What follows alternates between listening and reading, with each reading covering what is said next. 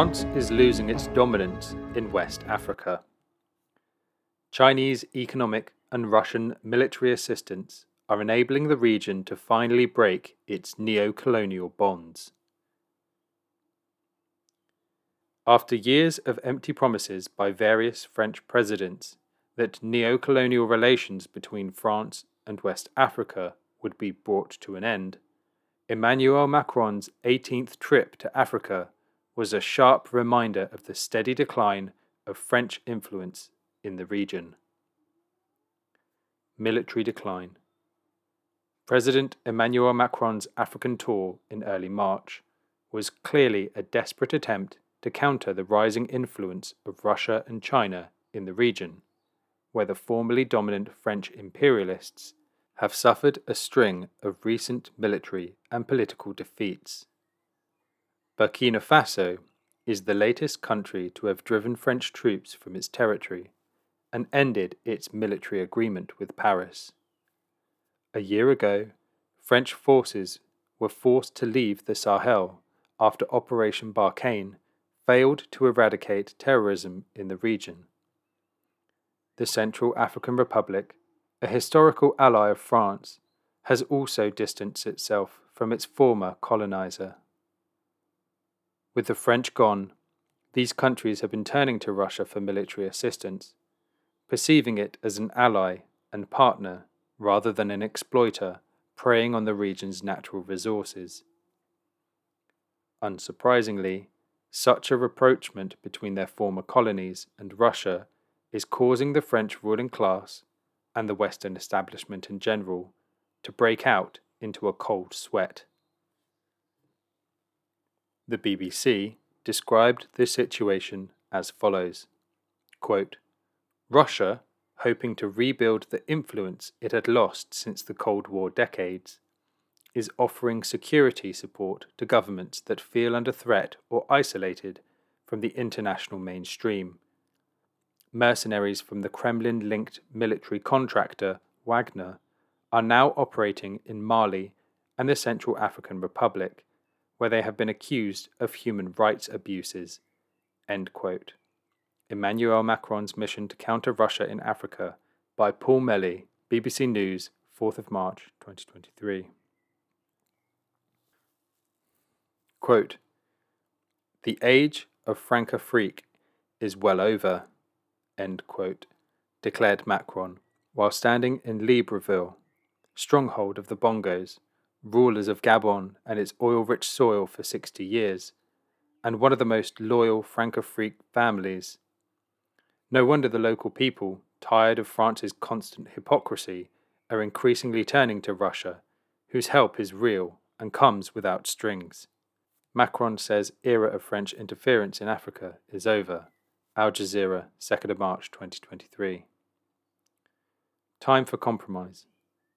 In the context of extreme domestic tension in France, where huge workers' demonstrations are taking place against pension reform and against French involvement in NATO's war in Ukraine, Macron's trip to Africa might seem to be superfluous and ill-timed. But, as a declining imperialist country, France cannot afford to lose one of its biggest sources of revenue, its ability to extract super profits from its colonial spheres of influence. However, growing civil society, discontent against its military and economic presence in Africa, is forcing the French ruling class to offer some decidedly unwilling concessions. Reform of the CFA franc, a currency that was introduced during the French colonial rule in Senegal, is one of the most pressing demands of the region's people, who have gone so far as to burn CFA franc bills during demonstrations. The currency, shared by 14 African countries and anchored to the euro, is rightly seen as a tool of neo-colonial domination. There is a controversy among African politicians and economists about the role of the CFA franc in economic policy. Quote, The peg to the euro ensures an exceptionally stable currency. Compared to other African countries, government debt in CFA countries is significantly lower, And yet the CFA franc also creates disadvantages. In terms of economic policy, the peg to the euro limits industrialization and hinders proactive state investments. End quote. No alternatives? Why monetary sovereignty matters so much to countries of the CFA franc zone, by Robin Frisch, Megatrends Africa, 30th of August 2022. Announced with great fanfare by Macron, some at least of the long-demanded reforms seemed finally to have arrived in December 2019. France promised a rebranding of the CFA franc to the less colonial-sounding ECO, the withdrawal of French members from the supervisory body of the West African Economic and Monetary Union, UEMOA, and the removal of the condition that UEMOA states should deposit half their reserves in the French treasury. 3.5 years later, none of the promised reforms has been put into effect. And, with China and Russia looking increasingly attractive as economic and military partners, able to give real assistance to countries seeking development and sovereignty, it seems unlikely that the patience of these long-suffering nations will extend indefinitely.